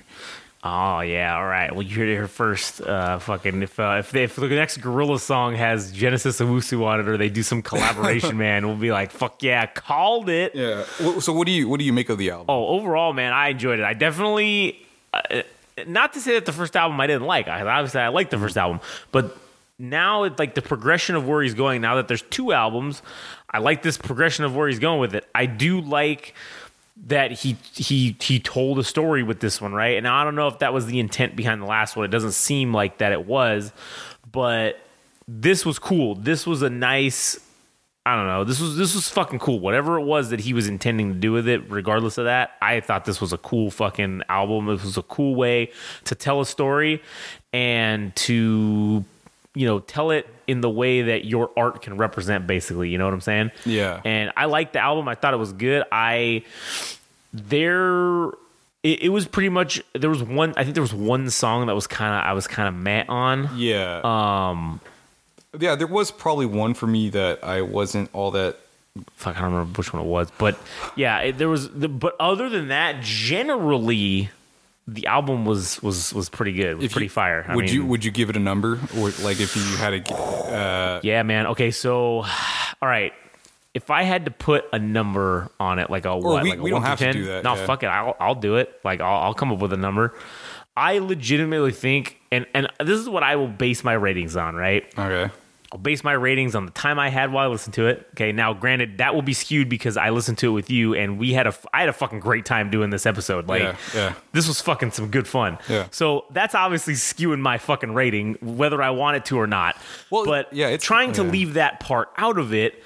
I also like, okay, and experience of listening to it is, okay, what did I feel when I was listening to it? What did I get from the lyrics? What did I hear? What kind of story was I going down? What kind of path was I going down? And then did I actually even like the fucking songs themselves? So in general, like I said, there was only like one song that I really kind of wasn't too hot on. Every other one was good. I fucking give this a 9, man. This was good. Yeah, I also give it a 9. I'm gonna have to listen to the album again to find out what specific song I was kind of meh on. Yeah. But even the song that I thought was mediocre, like everything, the ones that hit hard. Like yeah, no, they did. They hit good. And I guess the opening track was kind of a good signifier, indicator that I don't know, man. Like Leaving the Light is just fucking good. Like yeah, no, it is. It's fucking good. And that I think that opening, like I think we had said at the beginning that, oh, this is a fucking banger. This one's a good one, and that set the tone for the album because this album was good. It had a bunch of good shit on it. Yeah, and it was the mix of genres. Oh man, I hate to say genre blending, but that's what ended up happening is that he put a lot of things together that again don't seem like they should work, but it ends up working. It ends up coming together, and it's digestible. You know, yeah. It's not like okay, some of these other ones, it's a cacophony of crazy shit, and you're just like, oh, you're just hearing all this shit, and there's a novelty to that. But This is not that. This is not. I don't know. There isn't a novelty to this. I really think that there is some kind of fucking very much mainstream appeal to this dude that. I don't know. I mean, obviously he's coming big in Australia, right? Or but he toured. This is the beginning of of him really taking off, but he toured with Paramore, which is like a band. Oh, okay, yeah, I know that is. Yeah, so like Paramore is already fucking huge, right, yeah. But like I didn't even understand why Paramore picked Genesis Owusu. Man, like, I get it now. It doesn't. Like it almost doesn't make sense, but like, okay, cool, whatever. He's on tour with Paramore, and I'm like, okay, well, that's it, dude. That's the end of the story. Like, this guy's gonna be. I don't know if he's gonna be an arena artist. Maybe he will. Like, if he's given enough money to have. What I believe his music, like what he can do with this is, yeah, he could turn this into like an arena act. Like, because if he's telling a story, like, oh yeah, man, if they give him like set pieces and shit, like, oh, dude, I could totally see him being like that type of artist. But yeah, just him touring with like Paramore, I think that signifies bigger and better things. And oh yeah, definitely. But yeah, I have to give this album like a 9. I don't know if I would give it a perfect score because like I need to listen to it more, but just off of first impression, there were songs that touch different moods, like as a like what I would describe as like there's 3 acts in this fucking in this album, and it goes from like pessimistic or fucking depressing or sad or nihilistic or angry, whatever you want to call it, to more optimistic, coming to terms with your own life. And I don't know what else to add, but it is cool that it spelled out a story. And like the melodies were really enjoyable. The instruments, like how they were used to create like a punk feel for some of the songs. Right. And then obviously there was like the slowed down songs, the more like R&B and funk type of shit. Yeah. And I'm like, this is awesome. Like, this is so cool, man, to have everything work together and still tell a story. Like, if you had any doubt that it wasn't going to work, like it I don't know, it just worked because of the bridging songs that kind of tied everything to get. I don't know, man. Yeah. This fucking album was great. Yeah, it is. It's just fucking excellent, and I can't wait. I can't. I mean, shit. I know this just came out, but man, I can't wait to hear what else he's got fucking planned. Yeah, you know, for the future. And this fucking album's definitely adding to my playlist now. Like, this is gonna be a fucking. What is it, like a constant of the rotation? You know what I'm saying? In your rotation. Yeah, definitely. So, and again, and honestly, just in general about like this episode, I had a lot of fun fucking doing this. I fucking was real excited coming into this because I thought, man, this is a cool new concept we're gonna try and see what happens. And shit, man, I had to say I had a lot of fun. Whether it works or not, I don't care. I had a lot of fun doing it. Yeah, so, I'm down, dude. And I'm down to do more of these, you know, as stuff comes up. Like, and again, I would like to get it. It would be really cool because I've heard other super famous podcast people now that did this back in the day when they would do this, and they would do this exact same thing. They would pause it, they would go listen to whatever song they were going to listen to, and then they come back on because of copyrights and you can't get that shit.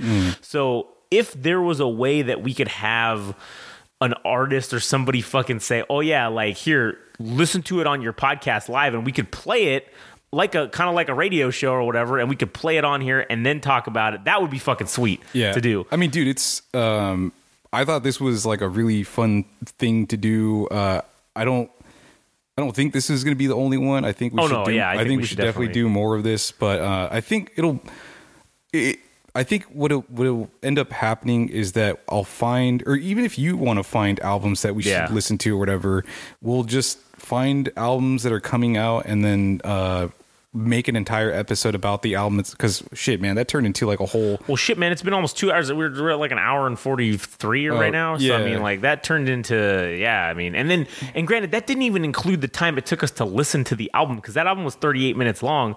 So if we would have been playing the album as part of this episode, that number would be 38 minutes higher. Yeah, true. So yeah, I think it'd be cool just to dissect albums and try to understand what the artist is putting on the table for their art and stuff. Like, dude, honestly, it's super fun to bounce off somebody else, like, not just to keep shit for myself and talk about music. And just keep those thoughts in. To me, like, it's cool to say that out loud and see what somebody else and then have the other person say what they think. What do you think about this part? Yeah, and then you go, oh shit. Well, then maybe if I say about this, like, oh yeah, and then it just goes, and that's kind of what we did. Yeah, you know, this was good. This was good. I like it. And as far as like other episodes go, I think it'll be, I don't know, talking about current events as far as music goes, or even just music in general, like what I see or whatever you see. Like, if you see something interesting, we'll do that. And then we'll do it with like the reviews. Well, I don't even know if this is a review. It's like a live. I guess it is. It's a live reaction. Well, we gave it a score. Review. So, yeah, you know, it's a review / reaction to albums, which I think is going to be one format for this podcast. That's definitely a staple that I think we'll have to start doing more of. And it's not going to be the whole show, but like, there will be more of these in the future, and just keep doing them. And then also, generally the week-to-week episodes are going to be us talking about new shit that you find, mainly because you're the one that, you find the music. I'm just some idiot. I don't, but anything I find, or, talking about whatever, talking about just the music industry in general. So I think that's good. I think this was episode number 4. So fuck, man. Yeah, this was As if I didn't say it enough already, I'm like, this was fucking cool, dude. This is fun. This was cool. And so fucking A. All right, man. Well, I'm excited. Well, anyways, if you stuck around this long, man, thank you for fucking listening, because this is a long time, hour and 45 minutes. So I prefer the longer formats myself personally. So, you know, if you don't like the longer formats, you know, hey, skip shit, you know, fuck it. Who cares? You know, you don't have to listen to all us talk for fucking 2 hours, but if you just get to the good meat and potatoes and hear the good nuggets that we give, you know, that's great. But anyways, thanks for sticking around and listening. Did you have anything else before we go? No, I don't. Like I said, the album was fucking great. It was cool talking about it, and to be doing more of these, I'm like super excited to do other shit and see what like your opinion on music is for some of the other things definitely. we do. And I will say this too also, you know, go fucking buy this fucking album, all right? Don't just download it off of fucking, you know, whatever for free or listen to it, but just support the artist, support Genesis Owusu and buy his fucking album. I will point out that I don't know the exact date, but he is going to be playing at the Fonda Theater, I think in November. So if you live in Los Angeles, I'm sure the tickets are all sold out by this point, especially since he toured Paramore. Now everybody's turned on to his music. Yeah. But if you have the opportunity to go see him, dude, I saw him for the Smiling with No Teeth tour. And I'm like, shit, I should have bought tickets for this one because now I actually want to see what he's going to do. For what he's going to do for a concert. But if you have the opportunity, go see him perform at the Fonda Theater, I think in November. So buy those tickets if you can. If you have to scalp them, or not scalp them, get them from a scalper, fucking do it. And if you have to purchase music itself, fucking get the vinyl. I'm sure that's available on his like website or whatever. If you're gonna buy music, you might as well go for like collecting the vinyl too. So I don't know. That's pretty much it. Awesome. All right, cool. Well, until next time, I'm Josh. He's Adam. We'll catch you on the next episode. Peace out.